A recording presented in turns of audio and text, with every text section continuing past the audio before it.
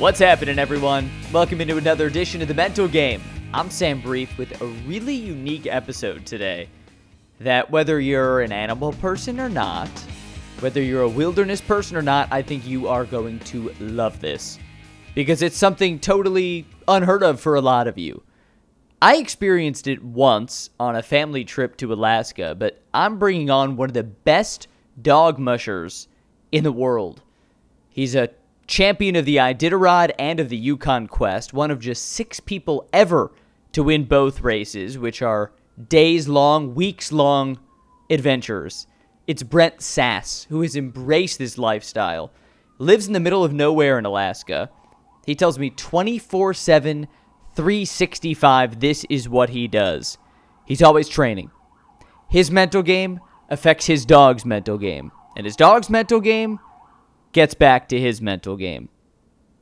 I bet you never thought I would have someone on the podcast who's talking about the mental game of an animal, but these are athletes. These are athletes that he's bonded with, and he's like a player, coach, general manager, and owner of everything he does. This is a fascinating episode that I think is going to blow your mind in a lot of ways. So I'm going to shut up sooner rather than later and bring on Brent Sass, but just a little more about him. He was born in Minnesota, and after 18 years living in the Midwest, moved to Alaska, where he went to the University of Alaska at Fairbanks, and then quickly embraced the lifestyle of mushing. So Brent Sass, he comes onto the mental game for the first time, and I think I'm going to do like a whole series with him. So get ready, strap in for the mental game with Brent Sass. And it's my joy to welcome Brent Sass onto the Mental Game podcast. What's up, Brent? How's it going? I'm glad to be here today. It's going very well. Really glad to have you on, joining from many, many miles away. And Brent, I want to start in the present moment with you. Tell me where you are and what you're up to this week. Okay. Well, I am at my homestead here in Eureka, Alaska, which is about 150 miles northwest of Fairbanks, Alaska.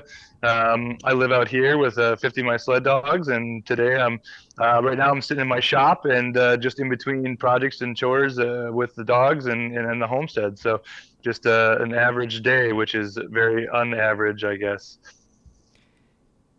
I'm coming to you from Chicago, and most of my audience here is very familiar with baseball, basketball, football, right? The kind of more city urban lifestyle.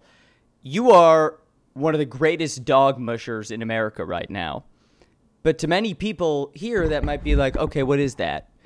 So explain to me what you do. So I'm a professional dog musher. I raise, breed, and train Alaskan Huskies and train them to run 1,000-mile mid-distance and 200 and 300-mile sled dog races. It's like having a professional. I own an NFL team, basically. I'm the manager, the owner, the main coach, the head coach, and all the coaches basically, and I manage a team or have a team of anywhere from 40 to 50 dogs at any given time. And just like any professional team, I'm raising the dogs from their puppies, and so I have like my minor leaguers that are my yearlings and young dogs, and all of those same relations is how you bring up a professional team. I'm doing it with dogs, and I'm actually breeding them, choosing the genetics, and breeding the dogs together that I want to create to make up my team. So I'm starting from ground zero with it. And I've been doing it for almost 20 years now. And we've had some success. I've won 3 Yukon Quests and 1 Iditarod in 2022. And it's a lifestyle. It's not something I go home and put it away every night and get up in the morning and start again. It's 24 hours a day, 7 days a week, 365 days a year that I'm taking care of the dogs and breeding and training them and getting them ready for races. 24/7, 365, right? You can't put it away. You cannot. No. It's not a laptop. It's a dog. It's 50 dogs, right? Yep. It's a whole minor league farm system and major leagues Exactly. of dogs. You can't close it, put it in your backpack, watch Netflix, and say, all right, I'm moving on. Why did you choose this lifestyle? Because I know it's something that's been brewing since you were, correct me if I'm wrong, 5 years old. Yeah, I had a lifelong dream of coming to Alaska. That was the thing that sparked it early at 5 from my grandparents. And then when I got to Alaska in '98, it was a dream come true. And I didn't know where this was going to take me. I just was here for the big mountains and the vast. And shortly after, I saw a dog team go by. I was out on the ski trails, and a light bulb went off in my head, and I just said, I want to do that. And it was, totally out of the blue. And I just went and basically went on a mission to try and figure out more about dog mushing and more about Alaska. And I was in the early years of just exploring and going on trips, and I had a real love for the outdoors, but it just blossomed when I came to Alaska. And sled dogs happened to be the avenue that just kind of I ended up going down, and I spent the last 20 years raising and training and making this career. So yeah, it's been a heck of a ride, and one that I could never even have imagined as a kid growing up in Minnesota. Yeah, it's funny to me that you and I are both Midwestern boys at heart. You're Yep. Minnesota born and raised. For me, it's Chicago born and raised. It's one thing to go into Alaska. It's another thing to plunge into this 24/7, 365 lifestyle and become a multi-time champion dog musher. So the seeds of Alaska were first planted at 5. Explain Yep. to me why the dog mushing part of it became your dream. Yeah, so once I was in Alaska for a long time, or for like 3 or 4 years, I was going to the university. I was getting out on foot and bike and skis and really enjoying it. But when I saw that dog team go by, the dogs I saw as an opportunity to be able to travel farther out into the wilderness, get further where I wanted to go, where I had this real urge to get into the wilderness. The dream when I was a kid was a little cabin in the woods, and so that was sort of brewing back there. And I saw the dogs as a way to do that, and not only way to do that, but just my competitive atmosphere. I skied at the university for a couple of years, so I had that competitiveness in me. I played sports growing up, but it was never really excelled at any of those. I did the basketball and baseball. I was, I enjoyed that stuff, but I never really was the best at any of that, and so as soon as I saw the dogs, like this, a light bulb went off in my head, and luckily I was able to get in touch with the right people, and I got started with some good dogs, and got mentored by Iditarod champions, and it just nurtured every year. I got more and more engulfed. So I got 5 dogs and 8 dogs and 10 dogs and 15 dogs, and then my parents thought I was completely crazy because I was, calling them every day or every week saying I got a couple more dogs, and then once I was in it for a while, I just knew that, like, wow, I really thoroughly enjoy this. And it was that bond and connection that I could see that you had to build with the dogs in order to be successful, to get all that you could out of your dogs. You had to nurture that relationship. And that was something that really caught my eye early. And then on top of that, they got me further and further out into the wilderness and back that competitive side of things. So I was able to get down into the racing. And I mean, yeah, there's endless stories about how I got to where I'm going, but it was really the love for wilderness that was the main thing. And then the love for dogs. I share the love of dogs with you, by the way. But the love of wilderness, you're telling me, is the headline. That's unique Yeah. that you had a love of wilderness and wanting to go far out there. And you said, okay, this is my Yeah. way to get as far out there into the woods, into the abyss as possible. Why? Why did that get you going? I think I had I grew up. My parents were amazing parents, and they instilled a good work ethic in me and a drive to like be your best, do all you can do, and I just sort of, as soon as I get focused on something in my adult life, I was just had that same mentality, and I started throwing that same thing. And the thing was always find your passion. And and I was when I went to Alaska, I didn't know my passion was Alaska. UAF, the school thing, was just something that was going to get me there. I didn't find a passion in studying. I didn't find the passion in any of that. But something went off when I saw that dog team, and then that combination of wilderness and dog team created this immense passion in me that drove me to just drive for more and more and more. What'd that passion feel like? I mean, it was just it was easy, it was easy and hard at the same time because I knew, like, I mean, early on when I started mushing, it was just recreationally. I never didn't have any desire to race. It was just about, but then that bond and connection, I think that's what really was something I did not know was going to be there once I started getting into it, because um, you start bonding with these dogs, and it creates this relationship that then you are relying on them as much as I'm relying on my own skills. And then I learned that I'm going to spend their entire life teaching them these skills. And then what I didn't realize is how much they would teach me about myself, about life, about everything along the way. And it completely changed me as a person and my entire outlook on everything. And I think that's what brought me more into the wilderness. That's what brought me farther, closer to the wilderness, and closer to, being better friends with dogs than I am with most humans. That is so cool. The dogs teaching you a lot as you get further into the wilderness. Tell me about that. What are they teaching you? Well, I mean, their immense love for what they do is what then sparked that love and immense attraction to what we were doing, and it just fueled that fire. They love to run. They are born, bred, and raised to do it. Like that's what they want to do, and that's one thing that people don't really understand. And you look at sled dogs, and a lot of people feel it's inhumane or it's just absurd, and those are just people who are uninformed people, because these dogs love what they do, and so you feed off of that energy all the time. And then you get into these situations in the racing when you're put in very tense situations, whether it's a bad storm, whether you're competing against a really high, a top-notch competitor, and you're deep into these races, and you're dealing with sleep deprivation, and you're dealing with all the challenges that come along with this race. You're then relying on that bond and trust and loyalty that you've built in all those years of training, from the time that they're coming out of their mom and I'm holding them in my hand to the time that they're teenagers and running around driving me crazy, because I can't, you're like kids and they're teenagers. They have minds of their own, and you can never let your guard down. And so you're using your entire life to get them prepared to run these races. And then you get ultimately challenged, and all of the work that you did throughout their life gets put to the challenge throughout those races. And that part of it for me is what made me addicted to racing, was that I can build this relationship with these dogs, not only individually, but the relationship with the whole team, because there's no individual, there's no one in dog mushing. I need those 14 dogs that are ahead of me as much as they need each other, and as much as I need them and they need me. So we're a team, and so you learn so much about building team bonds and team relationships and team communication, and all of that goes into the dogs just like it would into a team in the human realm.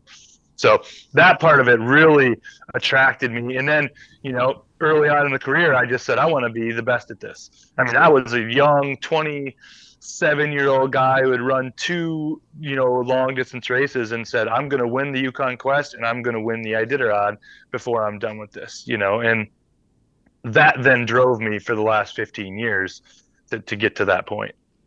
And now you're one of 6 all-time to have won both the Yukon and the Iditarod. You say you're addicted to it, and that addiction has bred this lifestyle, and it's paid off in a big way.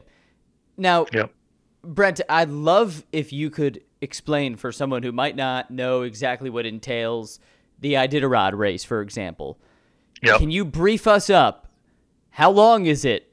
What are you doing out there? What does it feel like out there? Because this is not a marathon. This is a marathon times 15. Yeah, so the prep starts, like I said, it's a 365 a day a year deal. And so you're kind of always thinking about the Iditarod. You're always thinking about the Yukon Quest. You're always thinking about these races and what the moves you're making, the breedings you're choosing to do.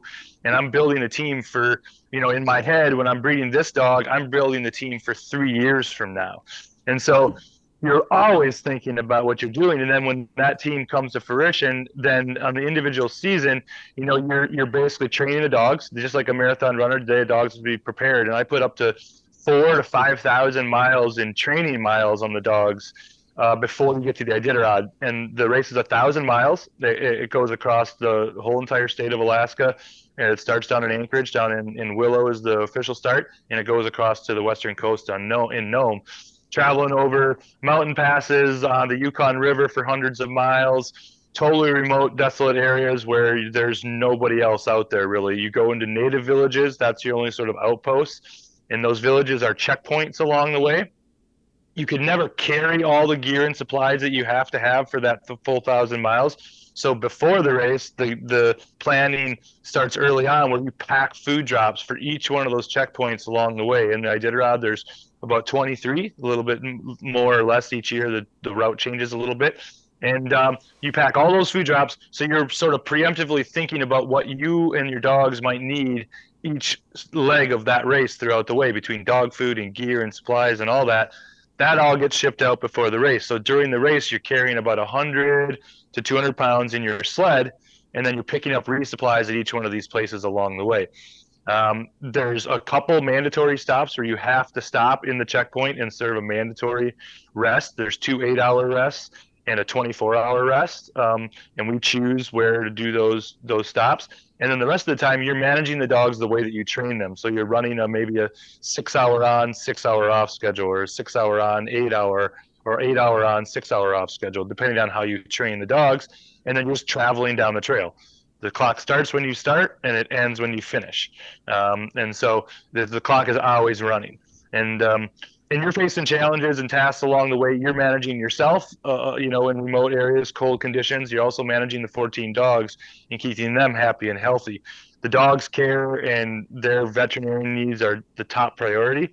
You can't have dogs added during the race, so you can drop dogs along the way that get sick or injured, because we never want to push them farther than they can go, but you can't add dogs. So if you're not taking care of your dogs, you get down on dogs, you can't finish the race anymore. So dog care is everything. There's veterinarians along the way at each one of those checkpoints that check in on the dogs and help us care for them. And then the guy who manages his dog team the best and makes all the right moves gets to the finish line first. It's like a chess game over 9 days, where you're waiting to make the big move. You're holding back when you can hold back. You're pushing forward when you can push forward. And it's all about how your bond and loyalty and connection with your dogs go. You won in 8 days. 2022 Iditarod is when you broke through and you won the race. It was 8 days and then a little over 14 hours. That's why, to listeners who don't know the Iditarod well, this is not a marathon, right? A marathon is Yep. Barely half a day in length. You go for the morning, you can do whatever you want the rest of the day. You are managing yourself, you're managing your dogs. What does it feel like when you're out there in the wilderness and it's just you and the dogs, and you have the pressure of some of the biggest races that you've ever raced in and that you dreamed of? Right. I mean, you're basically you're playing mental games the whole time. You're trying to keep your head in the game. You're trying to manage your dogs. You're trying to manage yourself. You're trying to manage those competitors out there. But the deal is that you've trained all season for this, and so it's all about confidence. It's about knowing that you've put the miles in, knowing that you've got the bond and connection with the dogs, so that when a dog has an issue, you know how to deal with that issue. You don't get freaked out. Your anxiety doesn't go up higher because of small issues, because it's like a domino effect. If you start stressing out about each one of those small problems that you're negotiating throughout the race, all those add up to a huge amount of problems if you let them bother you. So it's mental. I call it mental warfare. In 2022, when I ran the Iditarod, I was, after the first half of the race, basically it was between me and Dallas Seavey, who is the currently best guy in the business. He's won 5 Iditarods. He's tied for the most Iditarods with Rick Swenson ever won. He's a young guy. He grew up with it. He was, on a dog sled when he was 5 years old. He's just very well prepared and is very diligent in his training. He's a very hard competitor, and so you want to, your instinct is to focus on what he's doing, think of what he's doing, making sure he's not trying to make a move on you. But really, the only control we have is what we have in front of us. We can control what's happening with our dogs. We can control what we're doing with ourselves. We can't control what's happening with Dallas Seavey. So that's the mental game, is staying focused on your dogs, what you have in control, making the right moves, whether it's going into the storm or whether it's bunkering down, whether it's running that extra hour, whether it's resting that extra hour. You're making these judgment calls throughout the whole time. And like I said, it's just like chess. Like, you're making moves now that you're going to see the results of 2 days later. And so you're having to kind of preemptively figure that out. And the only way you do that is by experience, knowing your dog, and by being completely focused on your race. Now that last 200 or 300 miles, then that's when the battle begins. You're trying to set yourself up for that battle at the end. And so I always say, I got to get 700 miles into the race, running my own race, running my own dog team, not focusing on the competition.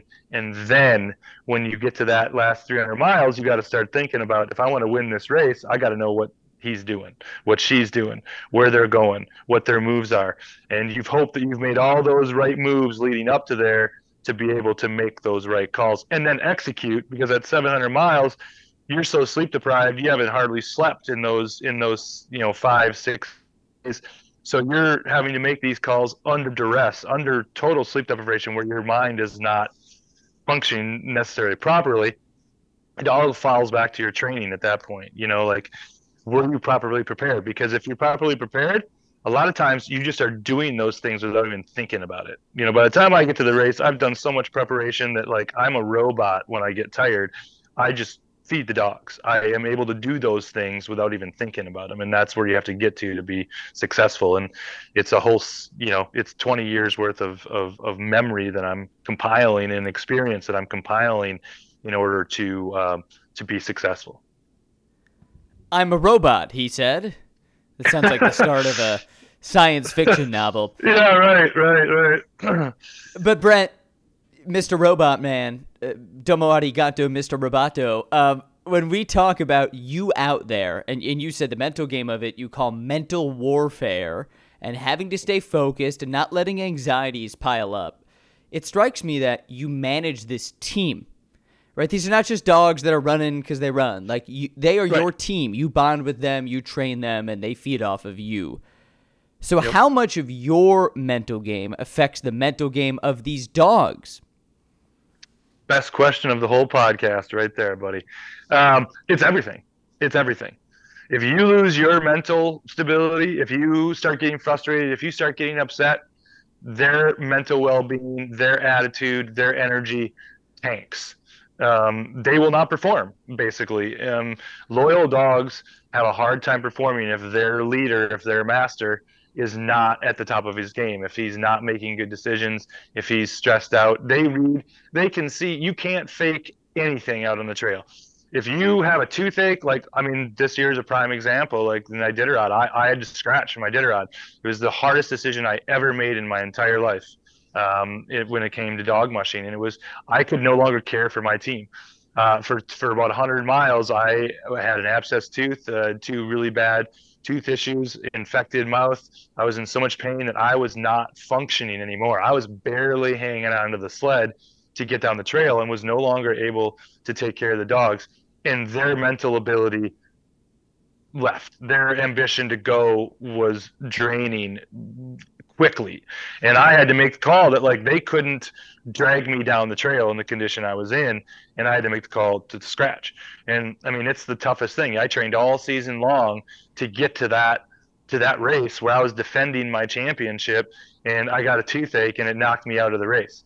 But I had to come to grips with that mentally and know that, like, I'm doing the best for my team. I had to make the decision for my team that I just couldn't do it anymore. I couldn't take care of them. I couldn't do them justice. And no matter how much I wanted to win that race and defend my championship, and we were in the lead of the race at the time, like, we were 600 miles, 700 miles in, and we were in a good position to go on and defend our championship. But I just couldn't do it anymore, and I had to make that call. And it was the first time I had to make that call. I mean, I've made plenty of mistakes in the past where I've driven the dogs too hard and, like, went too far and didn't give them enough rest to where we slowed way down, and I had to just give them more rest and give up the competition. And those were mental mistakes that I made early in the race. And I wasn't hurting. I had pushed them and had to give them more rest, and therefore lost the race or came in when I didn't want to come in, and took more time. This was just purely, I got to make the call that I can't do it anymore. So, yeah, it was tough, but that's experience gets you everywhere. And I knew at that point there was no other decision to make at that point. And it was not an easy one. There's no doubt. And now, basically, since that minute on, now all I'm doing is looking forward to the next start of the next race, so I can get out there and redeem. I see the giddiness in your face. You look like an addict, which is what you tell me you Yeah. are. Yep. The Yep. dog's picking up on your mental game. You tell me if you're anxious, if you're off your game, if you're having a toothache and in pain, they pick up on that. How do Yep. you, from your position in the back, see that and pick up on it? Yep. Yeah, so all season, like I said, I put 5,000 miles on these dogs. I know their personalities. I know every one of these dogs like I know no other human. I don't know any other humans as well as I know my dogs, to be honest. And so I know when they're running properly. I know when their gait is right. I know when their head's in the right game. And as soon as they start getting distracted, they start looking back. The dog that never has a dangly tug line has a dangly tug line. They're just not going the speed that we usually would be going at the time. And they just generally don't look like they're having fun. And this is something that they love to do. And so if you get to a point where you're giving those negative vibes, they lose that enthusiasm. And when that enthusiasm is gone, that hurts your mental game even more, because it's all your responsibility to sort of dig out of that. And then also, you just you just you just aren't you're just not going to be able to perform. So you have to not let it get there, and if it gets there, you got to find a way out. And so you're constantly dealing with that throughout this race. And the sleep deprivation, I said it a couple of times, is like one of those things where you're really pushed to the utmost. I mean, I was, sleep deprived and in a blizzard where I couldn't see 6 inches ahead of me. And, we were, 50 miles from winning the Iditarod. And I was faced with like, do I bunker down or do I just walk out into this abyss and make this happen? And the dogs were in survival mode and I just made it happen. And that's the sort of mental stability you have to have, is that never give up, can do attitude. And if you have that attitude, the dogs are never going to be the ones that shut you down. You're in full control of that. So yeah, it's being pushed to the ultimate and being able to keep a level head, um, both physically and mentally. It strikes me how much it's you as the leader of this team. I think a lot of casual fans or people who don't know much about what you do would just say, oh, he's there in the back and they're doing their thing. But if you're off, they are off. And if you're on, Totally. they are on. Yep. On the note of them being on, little story time now, if you wouldn't mind. Yep. I'd love to hear a story of a time that you remember feeling just that purest euphoria, that kind of thing you dreamt about when you got the seed planted at age 5. I want to go into the wilderness. What's a time that really sticks out to you with euphoria? Yeah. Boy, I'll admit there's several. I'm basically like, I have to choose because I've had some really, really high points in my career where things all came together. But I think probably the biggest one is when, I mean, this most recent. I mean, like I said, I've had so many, but the most recent one is the Iditarod win. And when, like I was just explaining, the storm that we got in, um, it just goes to show the race is never over till it's over. We went 900 miles, 930 miles to be exact, and are at the last checkpoint. I got a 3-hour lead on Dallas CV at this point. Everyone basically thinks, because there's a mandatory 8 hour at the last checkpoint, and so everyone has to stop for 8 hours at that last checkpoint. So if you get there, that's basically the lead that you have for the last 70 miles to the finish line, as long as you don't mess it up. I got there 3 hours ahead of Dallas. That's like a foot in. Everyone's just like, oh yeah, Brent's gonna win the Iditarod, but I'm not. I like the race. I've had too many close calls. The race is never over for me until I'm at the finish line. So we take off, and of course, highest winds ever seen, some of the craziest ground blizzards you've ever seen, and I get out there and get totally blown off the trail, and we are. I mean, there's videos on the internet and on my social media where I'm like, literally can't see 6 inches ahead of me. The dogs are bunkered down in survival mode. And I'm laying there, and I mean, so many people ask me like, "Oh, are you fearing for your life? Like, do you think you're gonna freeze to death?" And I was like, "No, there is one thing that can't happen. Dallas CV cannot go by me while I'm sitting down here in this storm, bunkered down." And so it was it. It was like I just got up and started campusing, going out, tied a rope, used a headlamp on my sled so I didn't lose it because I would lose it if I walked too far away, and I just started looking for the trail. and it took me an hour, and I found the trail. And then I had to go back, and this was the time that I was most proud, was that I took a dog team that was literally, imagine like Arctic explorers, dogs curled up in the tiny little balls, snowed over. They had been there for an hour. I had to convince those dogs it was a good idea to get up and follow me into this storm and get them back to the trail and try and get to the finish line to win the Iditarod. And took a little convincing, but those dogs, once the light bulb went off, that loyalty, that trust, all of that stuff that I'd been building for 20 years to get to this goal to win the Iditarod, all came to fruition. Those dogs jumped up, they barked and banged. We ran and got back on the trail and navigated the rest of the storm and went on. And that run, that last 30 miles in on the Iditarod, that was probably, it was the most stressful because Dallas was still right back there. He had made up an hour and a half on me. But, all of that training, all of that mental awareness, all of what I learned throughout all the years of training for this, I had to put to use in that moment in order to win my first Iditarod, and we did it. And we pulled through, and we made it to the finish line first, and it was not easy, and there was nothing easy about any of that race. But that moment that we started moving again, and I was able to convince the dogs that this was the right decision in the most periling conditions you could possibly have, and we did it, and it was amazing, and still to this day it brings a huge smile to my face. So, yeah. And I see that, and I love thinking about you and picturing you convincing them. So explain to me what that looked like. How do you convince them to go in this epic storm? Yeah, so I mean, like I say, they had been bunkered down. The wind's blowing. We're off the trail, maybe a couple hundred yards, and that I had found out by now. And basically, it was, most of it is mental. Most of it is me going, I found the trail. If I get these dogs back to the trail, I know that we can get down the trail. I know that we can get there. And giving that aura, that vibe when I went back there of total confidence, even though I literally, there was no verbal communication because the wind was blowing so hard you could not hear anything. And so there's no verbal communication. You're literally telepathically, vibing these dogs like, guys, we got to do this. We're going to do this. And I just lift everyone up, clean the snow off them, put them in the right direction. A couple times they'd lay back down. Like, I don't think this is a good idea, Dad. Like, why are we doing this? And then, one dog took one dog. And this is when it comes back to that team. Took one dog to be like, okay, let's do this. And he hit the harness and it kind of jerked everything. Next dog hit the harness.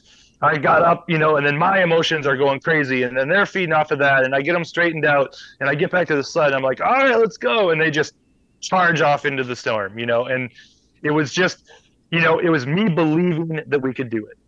That's what it was. It was me believing the fact that in those situations we had all the skills, we had all the ability to keep going no matter what the conditions were, and we were at least going to fall off the other side of the mountain before before we gave up and bunkered down and didn't get there. So yeah, I mean, I think, like I said, I think it's that connection and bond you have with the dogs that just, they trusted me, and therefore they were willing to just do about anything I asked. So the connection you have with those dogs, it's so apparent there, right? Your confidence, Yep. your belief, your aura, it rubs off on them. It's no different than the relationship between a coach and a player in any other sport.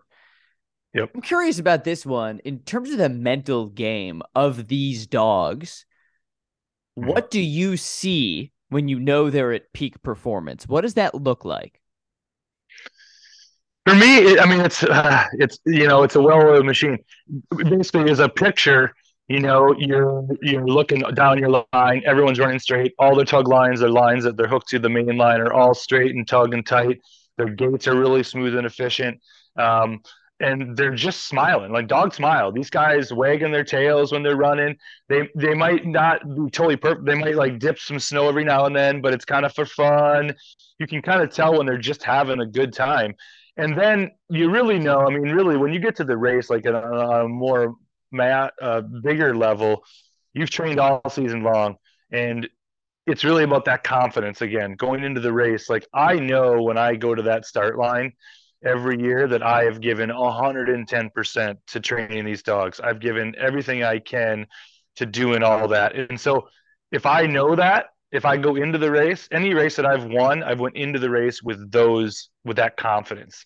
And I feel like with that, you're manifesting that perfect looking dog team. You're actually you've decided that's going to happen. You've put all the time and energy and effort into it. And as long as your head is convinced that you can do it, those pieces fall into place. And that's when you see that perfect dog team.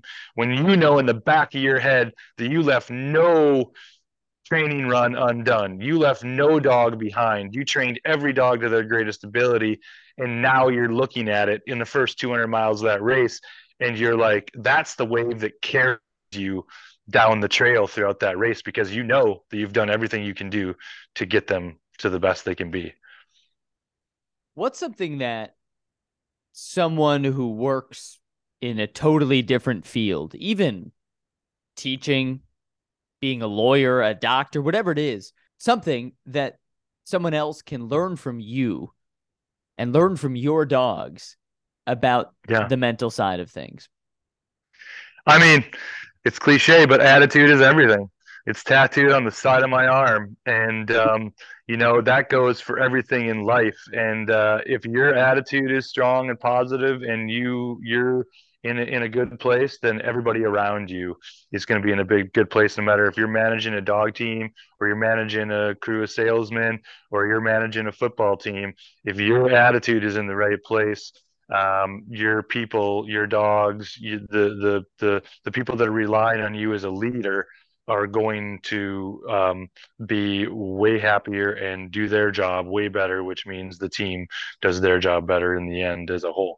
So that's that's a quote that I live by. It's tattooed on my arm, along with pain is inevitable and suffering is optional. Those two quotes are my two favorites that I feel like those can be put into anything in life, and I feel like it's all about your attitude in whatever you do. Pain is inevitable and suffering is optional. That's wise. Tell me why that guides you. That's wise. Yeah, I mean, because you're gonna have pain. There's no doubt. I mean, I've had so many highs and lows in my career that I can't even go over them with you in a 3 hour long podcast. From concussions during races to driving the dogs too hard and having to scale back and finish 50th instead of third, and just like bad storms that knocked me out of the runnings, and just ups and downs and highs and lows, and through all of that, it's all about keeping that attitude. And I mean, it's something you can't explain how many times I've had so many things happen that, like, but you keep the attitude and you keep going. You never give up. So, Brent, I ask this as a lover of dogs. I grew up with Murray, a All beautiful, right. beautiful standard poodle who died last winter, and he was amazing. And I'm a total dog and animal lover. So I want you to Yep. tell me about the dog on your team right now that is teacher's pet, your favorite. Yeah. And of course, the good thing Uh, about dogs is they can't listen to the podcast and get mad at you. yeah, right. They might sense it though. No, yeah, it's. I mean, I always say I can't play favorites because they'll be pissed no matter what. But you just have your innate leaders, your dogs that shine through, the dogs that you bond tighter with. This whole thing started with a dog named Silver for me, and basically the entire kennel is descendants of him. And I now have his grandkids that are my main leaders, and a dog named Slater was my main leader in the Iditarod, and two of my quest wins.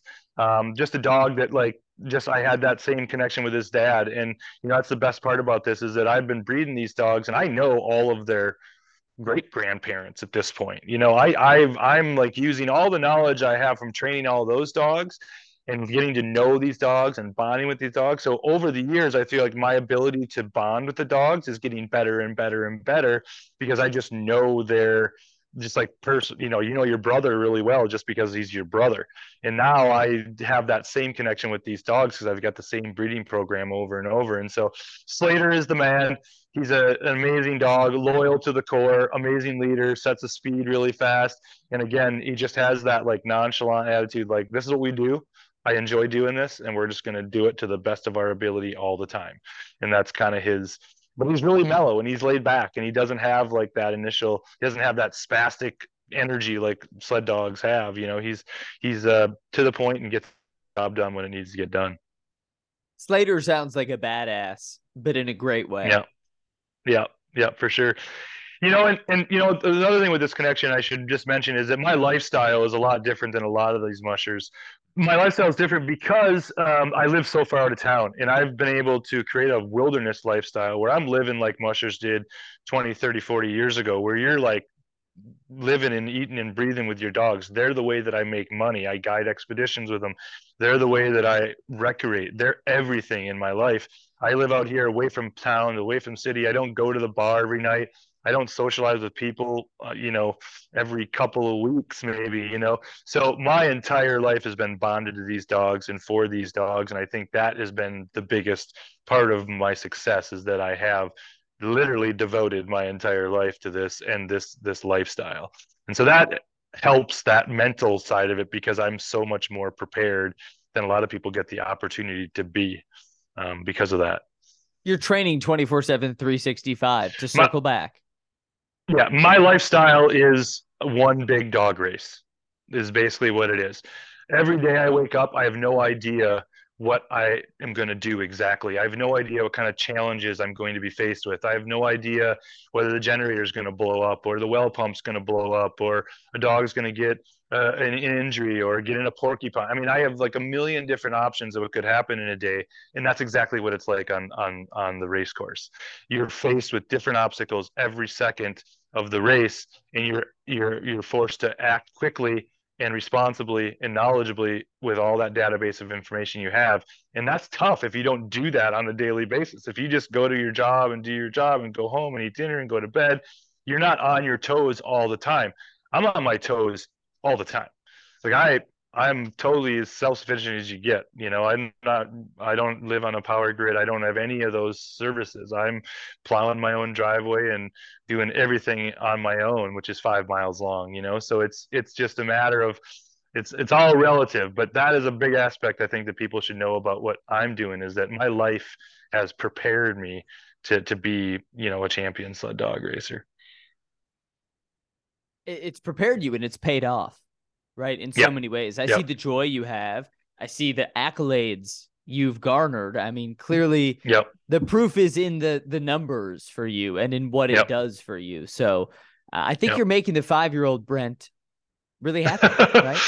Yeah, yeah, and it's true. And it's passion. I think it all boils down to passion. And I think to get back to the connected to the mental side of things is like, if you find your passion, your mental strengths are out of control. I mean, I can attest to that. Like I am able to accomplish things in dog mushing and survival and wilderness that I could never accomplish sitting in a classroom or sitting in place lecturing to people. Where a university professor found his passion and he can portray his information to the world better than anybody else can because he's got a passion for what he's doing. And I think that because I found that passion, my ability mentally to do what I am set out to do is all there, and it allows me to perform, me and my team to perform at the highest level that we do. What a great place to close, Brent. I mean, thinking about our passions, making me think about my passions and how I can embrace them more and live them more and be more successful. It's inspiring what you do, right? I've loved looking into you and now finally meeting you and talking to you. And I look forward to having you on, hopefully future mental games, maybe after next year's Iditarod when you are not pulling out. And that's right. I really thank you for coming on, Brent. Yeah, thanks a lot for having me. It's been great, and it's always fun to talk about it. It always spurs up more things that you can think about and to make things better. I can tell, and I'll see you next time for 2.0. All right, Brent? All right, take it easy. Have a good one. Thanks for having me on. Big thank you to Brent Sass for coming on this week's Mental Game podcast. And I told him after we signed off, I felt bad almost for taking him off of his training schedule. He said, hey, I got no time for a social life, no time for anything else. He said, no, that's fine. You were my social for the week. Hope I lived up to the hype. I look forward to having him on again after he hopefully wins the Iditarod in 2024.